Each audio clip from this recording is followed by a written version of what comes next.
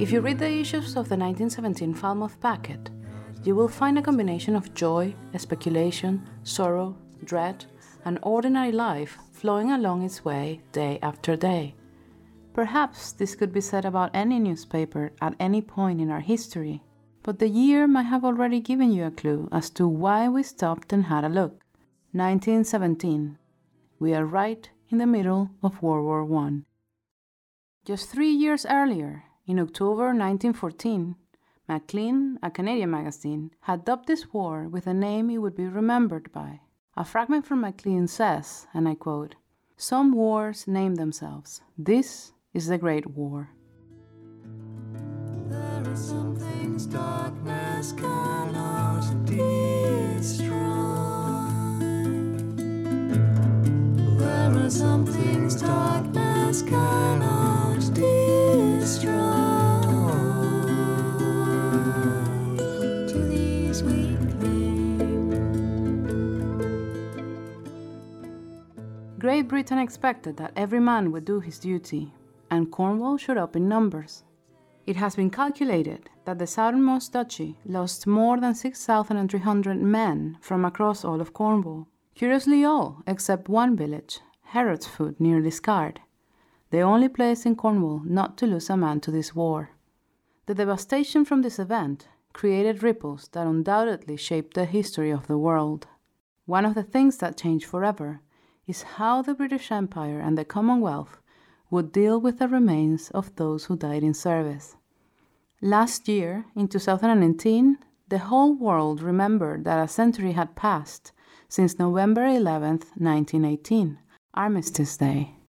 100 years ago, on the 11th hour of the 11th day, on the 11th month, hostilities were scheduled to stop on the Western Front.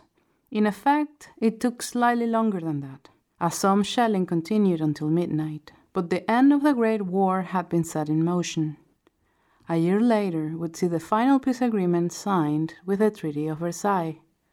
In this episode, we study how the Commonwealth went about processing the thousands upon thousands of deaths from the Great War. We retell a little bit more about the history of Falmouth Cemetery at this time, and we take a look at one of its World War I graves, the grave of Chung Shin, cabin boy of the Merchant Navy's SS Sequoya, his gravestone recently erected by the Commonwealth War Graves Commission. I am Sherezade Garcia Rangel, and this is On the Hill.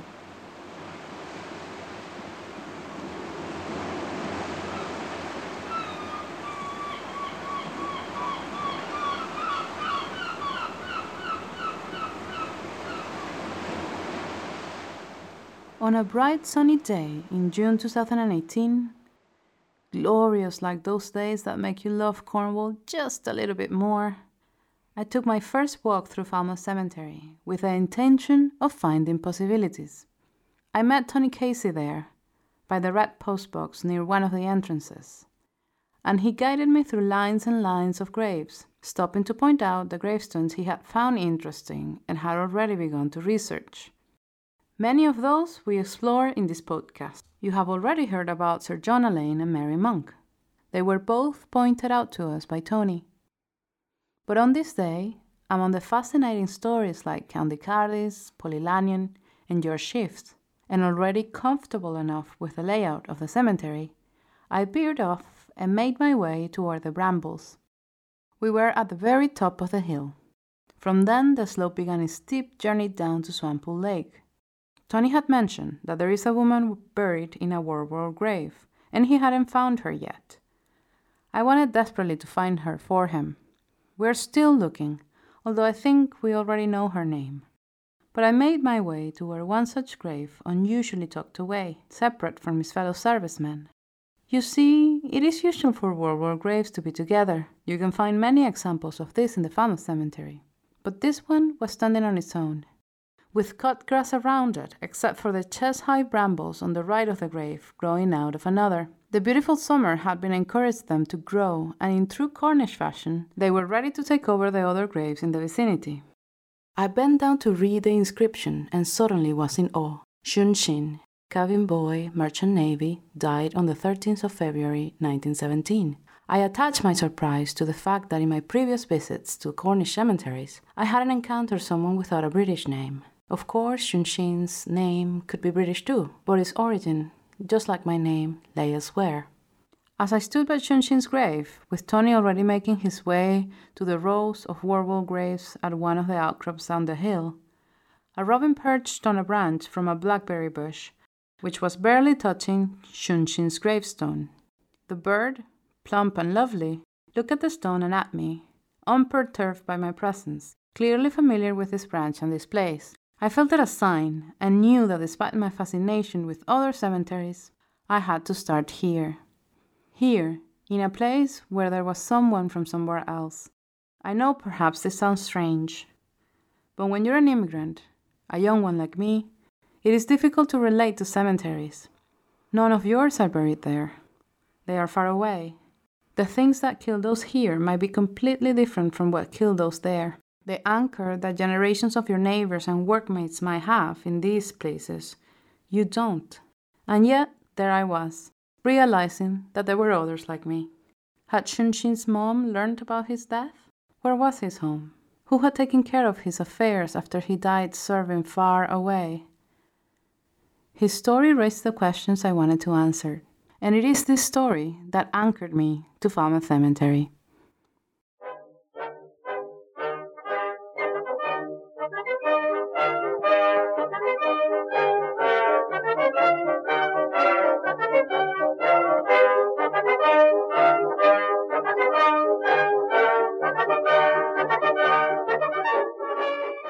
On the 16th of February 1917, the Falmouth Packet highlights an inquest going on. The subtitles read, "Submarine's Victims Cabin Boy Hit by a Shell." The short article, only 3 small paragraphs long, explains how Chung Shin died on board the SS Sequoya. The Sequoya was sailing Singapore for Portishead when it was attacked in the Bristol Channel by a U-boat. Robert George James, a skipper of the steamer, related that 27-year-old Chung Shin was originally from Canton, China. When the event happened, a total of 4 shots were fired. 2 hit the Sequoia, 1 hit Chung Shin. The article goes on to explain that Chung Shin was found lying across the companion door with his head outside. It also explains that he did not see any submarine immediately, only when it was a couple of miles away. Killed by a shell from an enemy submarine, Chung Shin was the only victim of this attack, and this information is the only one we have about him. We know more about the SS Sequoia than we know about Chung Shin. The tanker was built in 1908 in Glasgow and went on to have different lives under different names. It reappears decades later in World War II, when it participated on the Asiatic Pacific campaign. We wonder, had Chung Shin lived, would he follow her that far, perhaps all the way back home? Would he have risen from cabin boy to another position?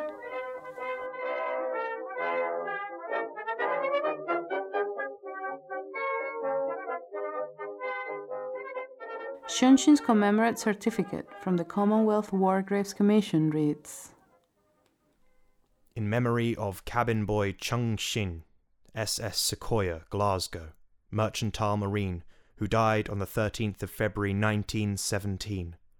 Remembered with honour, Falmouth Cemetery, Cornwall. Commemorated in perpetuity by the Commonwealth War Graves Commission."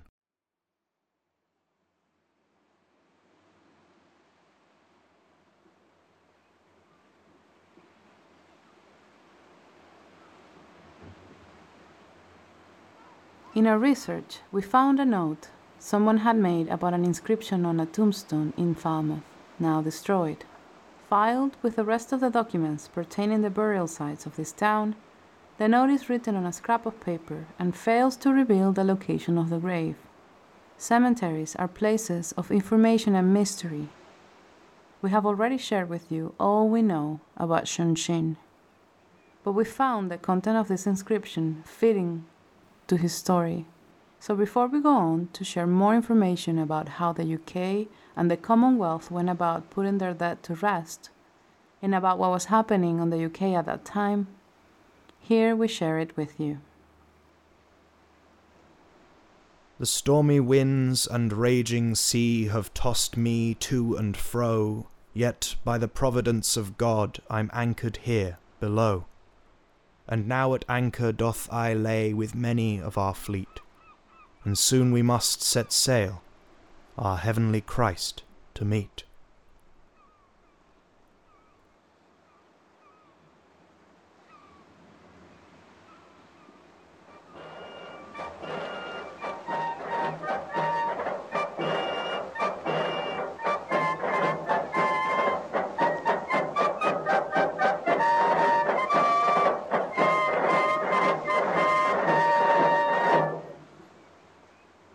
One in 10 of the men and women who served in the Great War across the Commonwealth died.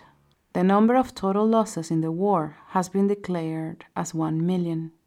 1 million dead. The number of losses overwhelmed the different nations.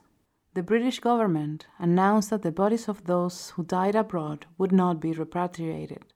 Instead, they were buried where they fell, their graves recorded by their brothers in arms or the military authorities.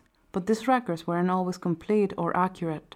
More than any war before, where the number of people in service was smaller, the impact of World War I on the civilian population was immense.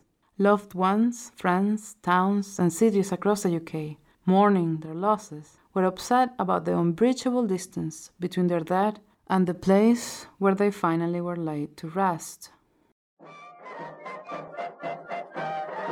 Sir Fabian Ware, after being declared too old to join the British Army at 45 years of age, managed to join the British Red Cross and received command of a mobile ambulance unit serving in France. There, he noticed the lack of a system for recording and signaling the graves of those killed in combat. He established an organization to look after this. By May 1916, his organization had recorded over 50,000 graves. Founded by Sir Fabian Ware and constituted by Royal Charter in 1917, the same year Chung Shin was killed, the Commonwealth War Graves Commission, as it is now called, was created with the purpose of making and keeping official records of the war dead, of caring for their graves and cemeteries, and for building memorials in their name. These memorials are a frequent sight in cities and towns across the UK and Europe, where you can also find war graves and cemeteries. But all of this can also be found across the world in over 156 different countries, thanks to the efforts of the CWGC. Take a moment to imagine that for a second. The physical reminder of the loss of the wars spread across the world. These events, which changed history, also changed the layout, design, and maintenance of cemeteries. For those of us who study cemeteries, something interesting begins to happen then. The purpose of the CWGC included creating a headstone for every dead. The headstones would be permanent, as would be the cemeteries, and the headstones themselves would be the same. With the aims of the CWGC, it was made clear that, and I quote, "Where the sacrifice had been common, the memorial should be also." End quote. This is a quote from 1920, after World War I. The constitution of this commission experienced some changes along the way, but it has kept true to the core aims. One of them explains that, and I quote, "there should be no distinction made on account of rank, race, or faith." It's interesting to see how a society like the British one, that in this time still made those distinctions, had made a purpose not to make them in death. Religious differences and burial custom were also to be respected, and families would get a say on how to bury their dead.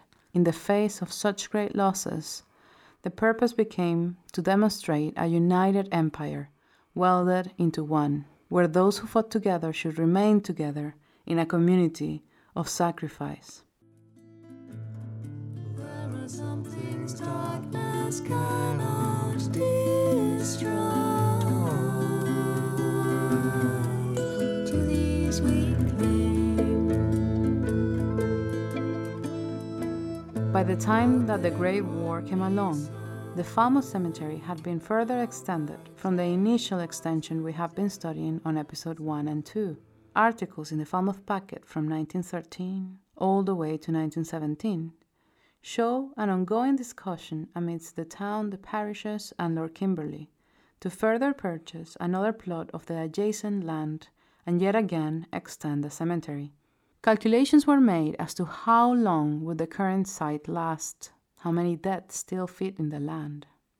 Other sites were also considered, as the price Lord Kimberley suggested was prohibiting for some. Eventually, an arrangement was found, a loan secured, and the cemetery extended. This is where the people of Falmouth found themselves in 1917. The influenza epidemic was already making the rounds around town, and the war kept sending loved ones to be buried at Falmouth. According to the Commonwealth War Graves Commission, in 1915 and in 1918, Falmouth became a center for ship repairs. It was also a place of transit, a place of rest, a place which didn't see direct combat, and yet so many who had come and gone there. A plan for new ground at the Falmouth Cemetery, signed by the borough surveyor P.O. Fell in November 1917, earmarks a section of the cemetery for sailors and soldiers. It supersedes an earlier one from September 1917 and designates grave spaces of 8 feet by 4 feet. You can find an image of this on our Twitter feed at We Are on the Hill, or you can visit the Falmouth History Archives in the Poly for a glimpse of the original. We believe that this is when the row of World War graves halfway down the cemetery was set aside for this purpose. Chung Shin was already buried in the cemetery, and he might have missed this effort to group them together. According to the Commonwealth War Graves Commission, in total, Falmouth Cemetery contains 87 First World War burials, including 2 unidentified firemen from the SS Clan Comyn. In the cemetery, there is also a cross of sacrifice, a memorial erected in every cemetery in France, Belgium, the UK, and anywhere else in the world where a cemetery holds more than 40 World War I burials. If you have taken a walk in any kind of Western cemetery, you might have noticed the range of differences gravestones can afford us. Mausoleums, vaults, family graves, sculptures, wooden and Celtic crosses. The intricacy and originality is one of the aesthetic attractions of these built environments for death. Some of our most famous cemeteries, like Montparnasse in Paris, are well known for the variety of their graves. Indeed, it is this characteristic and its preservation to this day that earn Falmouth Cemeteries its Grade II listed status as a high Victorian garden cemetery.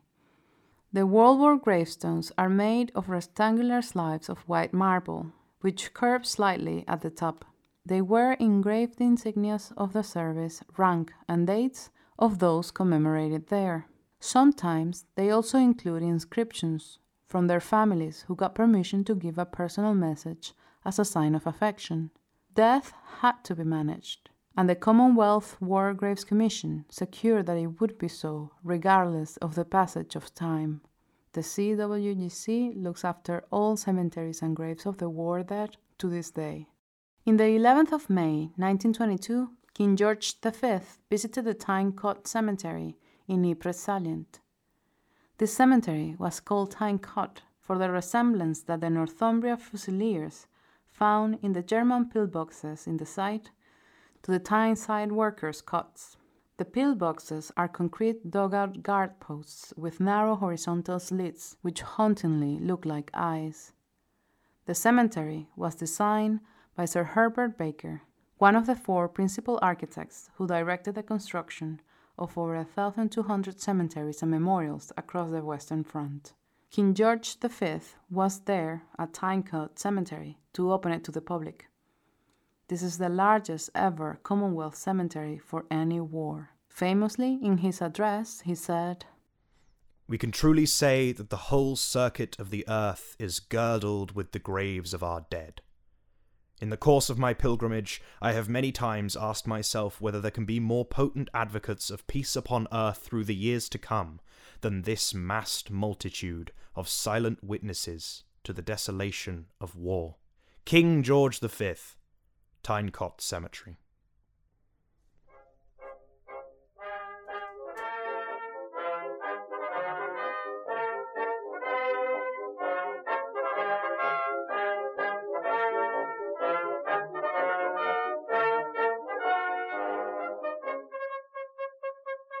Just like with the news of the victory at Trafalgar, which were heard in Falmouth first, the people of this town had early access to the news of the armistice on the 11th of November 1918. In Falmouth in World War I, an excellent resource collated and written into a book by the Poly and the Falmouth History Archive, it is described how the Falmouthians found out about this life-changing event several hours earlier than the rest of the United Kingdom. The party started down here. At 9:10 on that Monday morning, the sirens, hooters, and bells of all the ships in the harbor announced the armistice. The hooter from the foundry and the siren at the electric works below the beacon joined in quickly. The racket of peace must have woken up a few late morning risers. Heard across the town, the commotion brought everyone out into the streets. The townsmayor confirmed the news from the town hall steps, and the moor filled with people. Peace had finally come. It was now time for the great rejoicing. Did Chung Shin's family learn about his death? When did they learn about the armistice? Had he any family? A young man halfway across the world at civil service in a Western war. Chung Shin, lest we forget.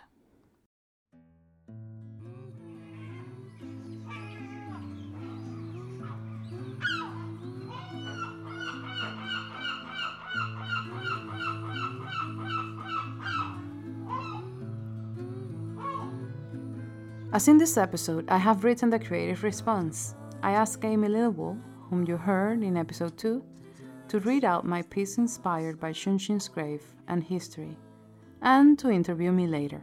Let's hear how I fare in this momentary change of roles, shall we? Here is my creative piece, read by Amy Lilwell. He wrings his hands once more and puts the clean shirts to dry on lines tied to everything on the hull. The frigid water clings to each wrinkle on his hands and runs down his arms into his shirt, a precise line down his ribs, dense as oil. He misses warmth of any kind when he's on board, only sensing a memory of it when he runs the length of the ship. Sequoya, like the name of a mystic from the stories of his youth. Sequoya, he whispers to her when she groans over a tall wave. Sequoya when she trembles from nearby combat. SS, he says to start his morning prayers. She cradles him in return. These days the captain is always awake when he walks to prepare the water for shaving. Steam dances in transparent swirls over the captain's mirror. Morning, the captain says. Did you have a good night? Shin nods and continues about his work, laying the brush, the razor, and a clean towel by the mirror. How's the boiler? Resolved, Captain. He unscrews the tin of pomade and smells it to check if it's still fresh. The mint rushes down his throat. I'll have breakfast first, the captain says. Shin rushes away to the kitchens and brings back his porridge. As the captain takes his breakfast, Shin looks at the maps on the desk and begins to put them in order. These waters, Chung. Fortune has blessed us so far. The first mate said he never saw any calmer. Last night, Shin was teaching some of the younger cabin boys how to repair ropes when the first mate, a tall, robust man in his late 40s, walked by them. His combed orange beard bobbed as he smoked his pipe. It was long past midnight and the sea was calm, whispering against the ship, a piece of silk caressed by the wind. MacLeod, the first mate, sat by them on the deck and sang to them and to the full moon. Such calm, he had said, reminds me of the Bay of Scale. It is the calm that worries me, Chung. In the rough, what can hide there? But like this, I pray. Are we far from Portishead? Shin asked. We make port tomorrow, midday, the captain said. Shin filled his cup with coffee and left. Shin spends the rest of the morning training a boy, small and thin, young as his brother was when he last saw him. He teaches him how to navigate the dark hull without getting lost. The boy shies away from the boilers, clinging to the furthest wall whenever they go by. There's a rumour going around that they are haunted. Lies, just a malfunction, but no reassurance has calmed the boy. Let him be a little afraid, Shin thinks. There are bigger things to fear these days. I heard it was over 140, James Stewart says. 140? Nonsense. I reckon it's less than 30, Andrew Smith says, and turns to watch Shin walk to them. The skippers like to count the dead on their breaks. Smith was once a cabin boy, he told Shin, rose quickly when he worked on the Merian. Stewart takes a deep breath of his cigarette and blows the smoke in Shin's direction. He brushes it away. A couple of liars, John Fenton says. Liars, I say, the lot of you. Saw her go down myself. Hit once, but the doors must have been closed on time. Hit 2, 3, 4 times, still floating. What a beauty. Took the crew out on time, they did. Managed to beach her. But they knew where she was. Fenton takes the cigarette off Smith's hand, takes a drag and hands it over to Shin. They came back the next day and got her, the bastards. She was empty, but they got her. After lunch, the captain took a long nap, the only sleep he'd had in the last couple of days. Shin went about the cabin, cleaning and organising with a practised manner.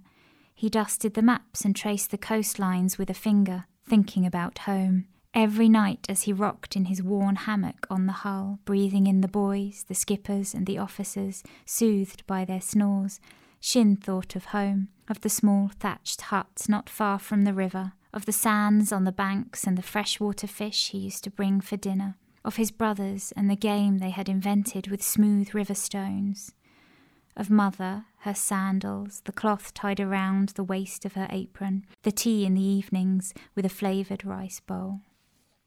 Rushing below deck, Shin missed the sound cutting above the ship. He also missed the first strike, his mind still on his home river, on the bamboo rafter, and the man with the impeccable blue shirt who always gave him passage. He heard the second hiss of the missile as it headed to the water, failing to strike its target. He walked through the door, thinking now about the youngest cabin boy, about how he might be frightened. He fell, imagining his mother's fingers wrapped around the short broom as she brushed the deck of the hut like he brushes the deck of the ship. Held and rocked on the Sequoia's floor, he gains a second to dream of embracing his brothers, wet river sand on his feet, Mother joining them soon. The shadow appears by the open gash on the ship. It sinks back into the water. Okay, so that was the creative piece just read by me. Yes. Yes, absolutely. Written, of course, by Dr. Sherezade Garcia Rangel. I use the doctor, she's sniggering. Thank you. So we're lucky enough to have her in the studio with us today. And I've prepared a few questions regarding her piece, as it teases out a lot of themes that aren't necessarily explained, as is often the case with writing and literature. That's right. But this is quite a sad story that you've chosen to address. And when I say chosen to address, I believe that there are a few challenges in nailing down this story. Could you take us through a few of these challenges, perhaps? Yes. The first challenge is that we don't have information about Chung Shin, and from very little, which is basically his death, his gravestone in the Falmouth Cemetery, and a couple of articles in the Falmouth Packet, I had to imagine the story of someone from somewhere else who was a certain age and was the only victim of an attack in a boat that wasn't even in the service of war. They were just the merchant navy. So it felt really like a tragedy to me that someone from so far away would be the only victim. There's a bit of loneliness in being the only victim in war, which maybe sounds really strange, but that is remarked on everything that we have read about him, that he was the only victim here. And I felt like there was this loneliness about him, about being buried somewhere so far away from where he was originally from, serving so far away. That just called to me, and it called because it's sad. And I felt I had to be true to that sadness when I was writing. Okay, wonderful. Yes, you do mention his home. He's wondering about his home on a couple of occasions throughout the piece. And the images there are very clear and transports the listener, I think, to a different place altogether. Had you researched his home at all? The only thing I knew is that he was from Canton, China. I would imagine he would be around water if he wanted to be a cabin boy. maybe that was just the job he was lucky enough to secure, or that's just the one he could start from to gain other jobs. I researched that there are few cabin boys that make other positions, but it happened. So I imagined him in that career path, maybe. And maybe at 27, one of the only details of his life that we know, he was 27 when he died. Maybe at 27, he was heading towards maybe senior cabin boy, and from there. And I thought about his home. I have a friend from China, and I thought about the kind of images that I've seen. I have a friend also who traveled through China, and I remembered those photographs and those stories, and I wanted to create a rural place because I imagined the distance, not necessarily to signify truth, but to signify that distance. A place where he had people looking out for him, but they just were away. And definitely the river was important to give him that connection with water, to get him to be able to move from where he is somewhere else. I wanted the home present, even though it's a completely imaginary home. We don't know anything else aside that he's from Canton, China. And I looked at images from Canton, China, but it's a huge region, so that it's a bit difficult to determine. He could have been from a gigantic city or from somewhere really rural, but I just placed him as far as I could to signify that distance, I guess. This idea of water is particularly tangible. You mention it several times at the beginning. You talk of the water running through his shirt. You talk about the water that he prepares for shaving. And then you go on to say, these waters, Chung. I say you, that's the captain's words, not yours. Yeah. Was that intentional, given what you've just said? Maybe. I'm finding that out now. Yes, I guess there is a lot of water. I wanted it to be... definitely the waters that the captain mentioned is quite important because that I researched a lot about what would happen with merchant navy and how safe they were in World War I, and it changed across the years depending on agreements that the German boats had with kind of in the overall business of war. One of them was that they would let them know that they would be attacked so people could be saved. Because it was civil service, it wasn't army. But later in the war, and I would imagine that by 1917 that was the case, those kind of initial protocols of how to behave were completely ignored. The Germans would attack directly the merchant navy. The merchant navy would carry things like water or food supplies to the navies, to the rest of the navy. So it was important that they were safe, of course. And I also researched and read a lot about how the coast of England would be mainly one of the things that the U-boats would be trying to control, and that was one of the tactics that the German army would use. To use the submarines to kind of get as many boats as they could. And they had accelerated that campaign across the war. And for a moment, it looked like that would tip the war on the side of the German army. Eventually, that's not what happened. But I would imagine that if you were on a boat, that would be quite a concern, because you would see that's where we see the skippers talking to each other about it. You would see many, many, many boats attacked. And I would imagine the captain as kind of trying to get the job done, get to Portishead, but also the life of all these people depend on me, even if I'm not in the combative army. So I wanted that worry there. I wanted the kind of shadow of the presence of the U-boat hanging out, because it would be something they would be concerned across this time in the war. You mentioned Portishead, and you mentioned a couple of places in this story. Would you tell us a little bit about the journey that they're on? Yes, they are traveling Singapore for Portishead. That's another thing of the things we know. It's quite a long trip, that one. I imagine. Especially during the war. And the attack happened in the Bristol Channel, so they were pretty close to arriving safely and kind of finishing what happened. And if they had arrived, maybe Shin would have been saved, or they wouldn't have been attacked. So there's a lot of stories in World War One, obviously in World War Two too, but we're focusing in this episode on World War One, where people almost made it. And the Falmouth packet is full of stories of that as well, of people dying a day before Armistice Day came in, or just on the day. And it just highlighted to me how delicate and how it's a bit of a matter of luck, like living, surviving. It's kind of a really delicate thing. Their trip, the really long trip from Singapore all the way to Portishead, signified to me other things, like how big Shun's career could be, how many trips like that he would have done to be able to be on this ship, because it is a gigantic trip, and the cabin boys would do a lot of the work, of the minutiae of something as big as the tanker that the Sequoia was. So he would need to be someone capable.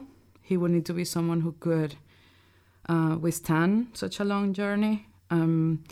So the journey informed some of the things that he's able to do, and I wanted to be in that day before he died, or the day he dies, with him. Almost about to dock, basically. Oh gosh. That is sad. No, it's very sad. Interesting that you describe him as a trainer of other cabin boys. I imagine that's because he's in the last phases of the journey, and so perhaps you'd expect him to have some experience by that point. I thought in mentioning that his loneliness was enhanced somewhat in that the other boy is a representation of himself, perhaps. Can you comment on that a little bit? Sure. I thought because he was 27, I had read that cabin boys would start as early as 9, 10. So he would have had he started, obviously, that early, quite a long career as a cabin boy. And that's what I would imagine him training the other ones, knowing the ship like the back of his hand, navigating things like sleeping in the hull without even thinking about it. And almost trusted by the captain as well, where this is the reliable cabin boy that I can, check on things with. He will know that the boiler is not working. And I wanted to give him a bit of agency when it comes to the work and not just be the lower in the totem pole. It seemed to me that if he was 27, that he would be an elder brother maybe, and that's where the other brothers come in, and he might be the breadwinner of his family. So there's lots of responsibility that I imagined for him from the little information that we had. And this idea of missing family, missing the brothers, and how the little boy has this kind of childish behaviors where he still has a job and has to fulfill the job. And he wants to help him do it successfully, maybe in his own idea of getting further as a cabin boy, maybe having another role in the boats. It would be unlikely for someone like him in that time to gain other roles. That would need to be with commission or with someone who took pity on him, which happens to one of the other skippers, who became a skipper through being a cabin boy.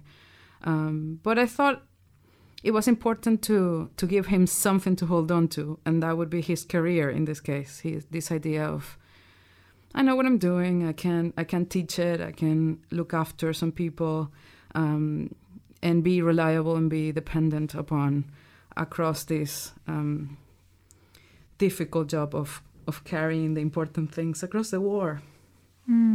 Absolutely. The way you describe his relationship to the boat or the ship at the beginning, it's almost like there's not a love affair, but there's definitely a closeness there. The way he whispers the boat's name, the way that in return the boat cradles him, she cradles him in return, is written here. I guess that links back to what you were saying about him knowing the boat so well, because obviously he'd voyaged on it for so many years. Yeah. Is that right?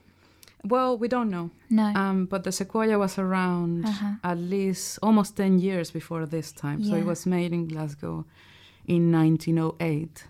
And he went on to fight in the World War II, well, to service as a tanker in the World War II. And further than that, it really lived a long time, the Sequoia. But in everything that I have read about sailors and the Navy, there's this love to the ship itself. There's this, they know it, they own it, they have this pride for the things that she goes on to do. So I could imagine him, had he survived, wanting to stay on her, wanting to stay around her. Is his home for the many months that it would take, or weeks, from Singapore all the way to Portishead. He has to clean it, he has to get it ready, he has to know where things are, in a way that maybe other people will just stay on certain parts of it. There's photos of the Sequoia. It changed name across the years. But I just felt like this could be something he can have the time to learn and understand and hold on to across the war, in a way that perhaps the coast itself or the town itself would feel a bit more strange, because you don't have the time to really relate to it. You probably will be back on the boat quite soon.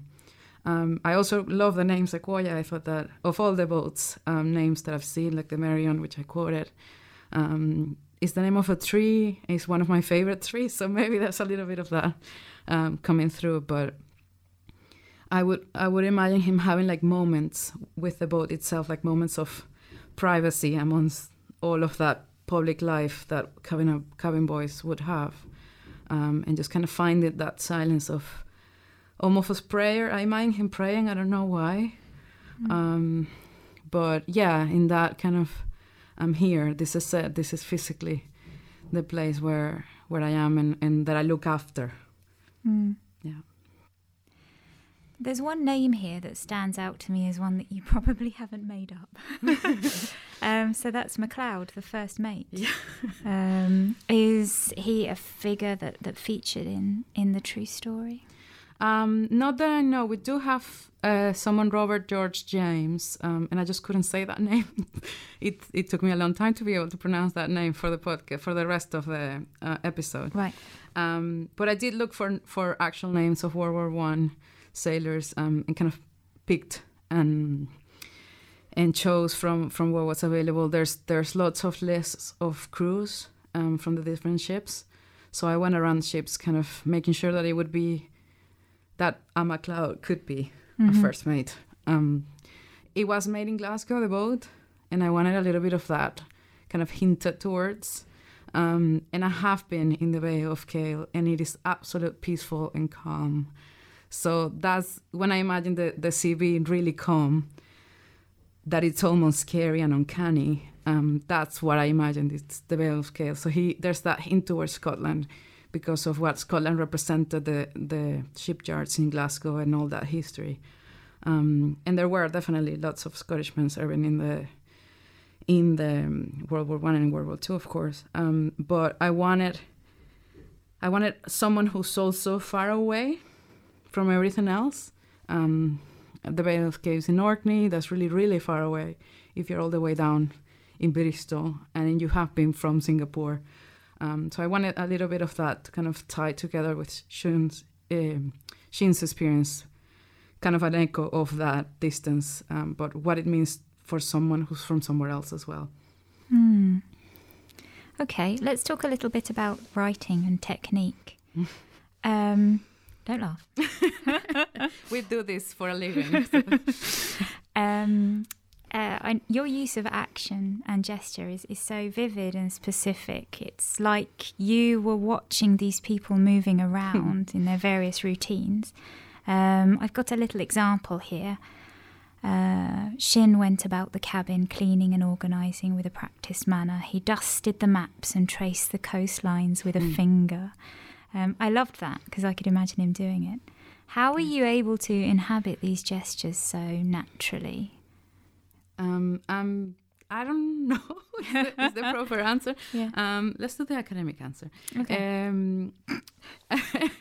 I am a very visual person, so things come to me when I write as images. and then I hear the sound, and then phrases come on. But it is the actual physical presence of things that appears in my head first, like a movie. With that gesture specifically, I tried different images, but I wanted him to be interested in the world. I wanted him to kind of know where he was, which is maybe taking a creative license. I don't know if a cabin boy would have access to the maps, but I thought maybe if he's trusted that much, he's 27, he has been there for a long time, he could. And in this idea of there's something positive about traveling, which I wanted him to experience. With other things like the drop of water that goes across his body when he's washing the things. That's something that I connected physically with him because if you are from somewhere else that is not the northern hemisphere like I am, you always feel cold, even in the summer. The warmth of where you're from, and that's the part of physically me that I gave him. It just never is the same warmth. You just never feel as warm as you would. And it's an immediate feeling when you go home. It's like, this is what it is. And you forget it. You forget it when you're away. I tried to stay really close to them. I tried, especially with him, I wanted us to see him. And to see that day, to see what people did around him, how people treated him, what was the kind of tasks he would have to do, like getting the breakfast or fixing the ropes. I wanted that to be really alive as much as we could because we don't have anything else from him. So there might be lots of historical inaccuracies in what I tried to film, but I was thinking about this as kind of Polaroids of his life, and maybe that's why we stay so close to him. Don't know if I answered the question. I love the idea that you don't know anything about him, so you gave him a piece of you. Being cold. Sorry. No, but I think that's lovely. It's such a lovely idea. You may or may not be able to answer this. It just struck me as particularly clever. Hopping through tenses. So you're a teacher, I'm a teacher. We advise against this. Yeah, I know. But you've done it extremely well. I'll read you a bit, shall I? Okay. He fell, imagining his mother's fingers wrapped around the short broom as she brushed the deck of the hut like he brushes the deck of the ship.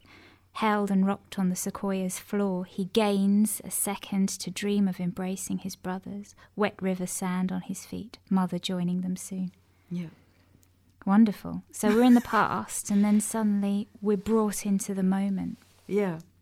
I wrote it thinking, so there's a little bit of information that this is historical information that is tied to that paragraph, is the fact that the U-boat that hit the Sequoia threw 4 shots.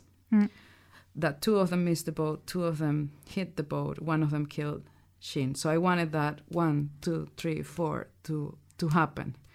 So 1 misses, he doesn't listen to it. 1 rocks the boat, so he'll sense that.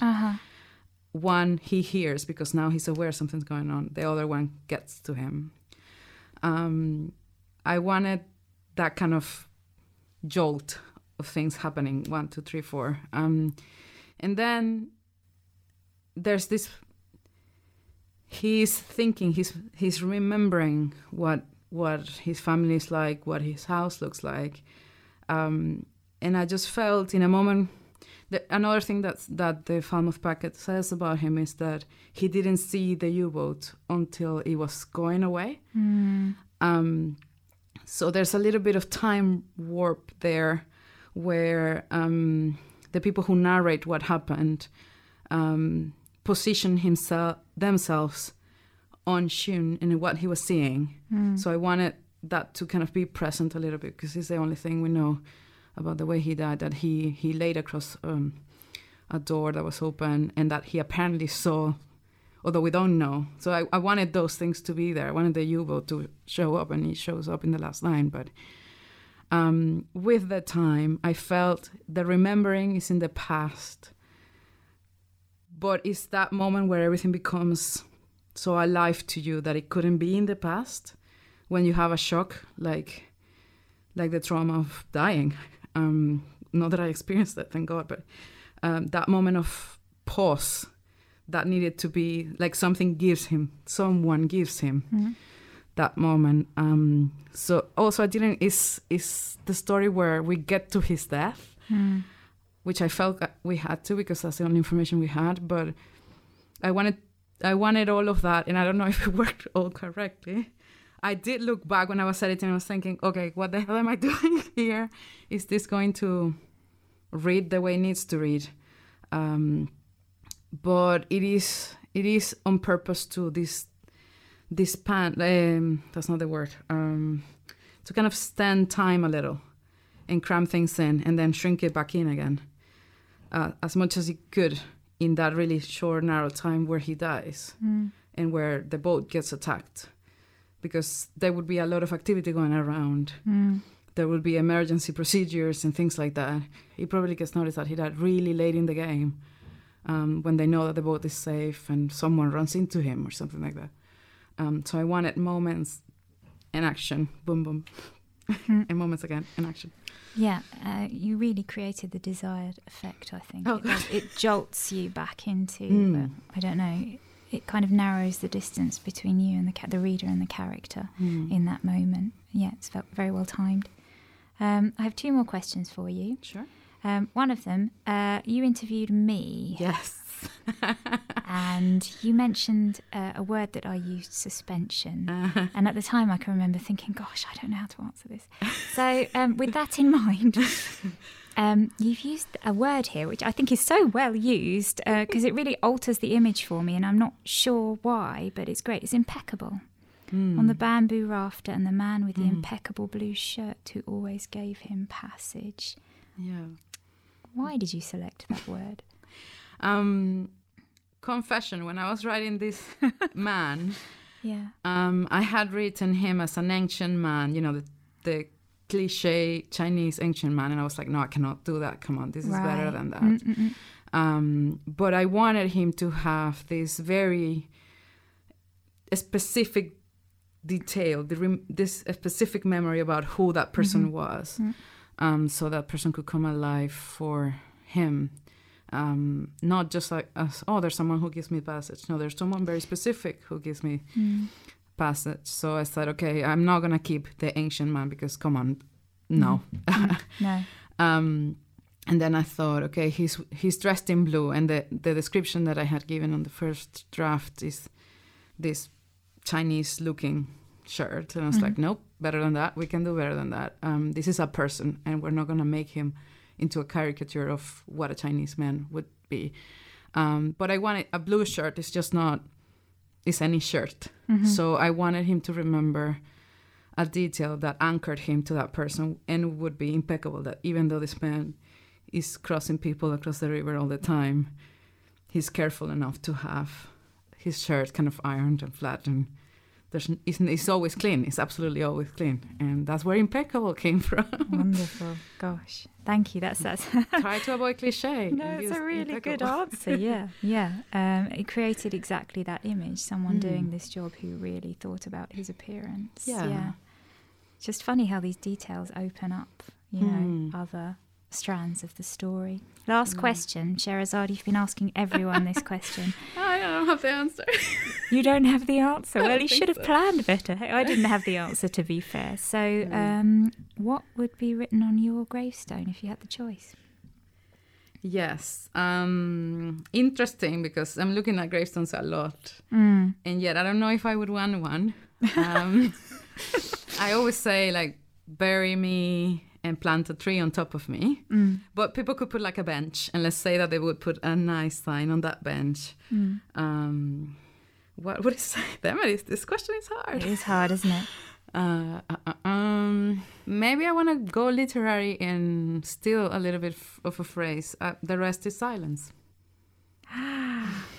Well done. Boom. You answered that really well. Okay. By stealing someone else's writing. Don't do that at home, kids. Okay, Sherezade, thank you so much for sharing your process and your thoughts and your research with us. Thank you for doing such a great job at reading the story. I appreciate it. And for interviewing me. Gosh, you're most welcome. Thanks for listening to episode 3 of On the Hill. Thank you, Amy, for reading my creative piece and interviewing me for this episode about Chung Shin. Stay with us as in each episode we discover a new story, learn more about the cemetery, relay the historical account of someone who once lived, and share a creative response from one of our writers. We are getting a lot of support from our listeners, and for that, we thank you. If you want to lend us a hand, tell somebody about this podcast. Rate, review, and subscribe to us on Apple Podcasts or wherever else you listen to your podcast. It sounds like little, but it really helps. Soon our website will be live. In the meantime, find us on Twitter at We Are On The Hill. On The Hill is written, recorded, and produced in Falmouth by me with the help of amazing local people and a host of talented writers. Research about Falmouth during World War I, about the Commonwealth War Graves Commission, and about Chung Shin by me. Fragments from King George V address, from our cemetery research, and from Chung Shin's certificate, read by Alex Horn. Creative piece by me. This episode was edited by me. Our theme song is Precious Things by We Are Muffy. If you want to find out more about Cornwall and Falmouth in World War I, we suggest taking a trip to the Falmouth History Archive at the Poly. Thanks to its volunteers, as always, for guiding us to the resources we use across this season to learn about Falmouth and its cemetery. You can get in touch with them via email at history@thepoly.org. If you want to find out more about the Commonwealth War Graves Commission, we recommend looking through their website www.cwgc.org. Join us again next month for our next episode. I am Sherezade Garcia Rangel, and this is On the Hill. To these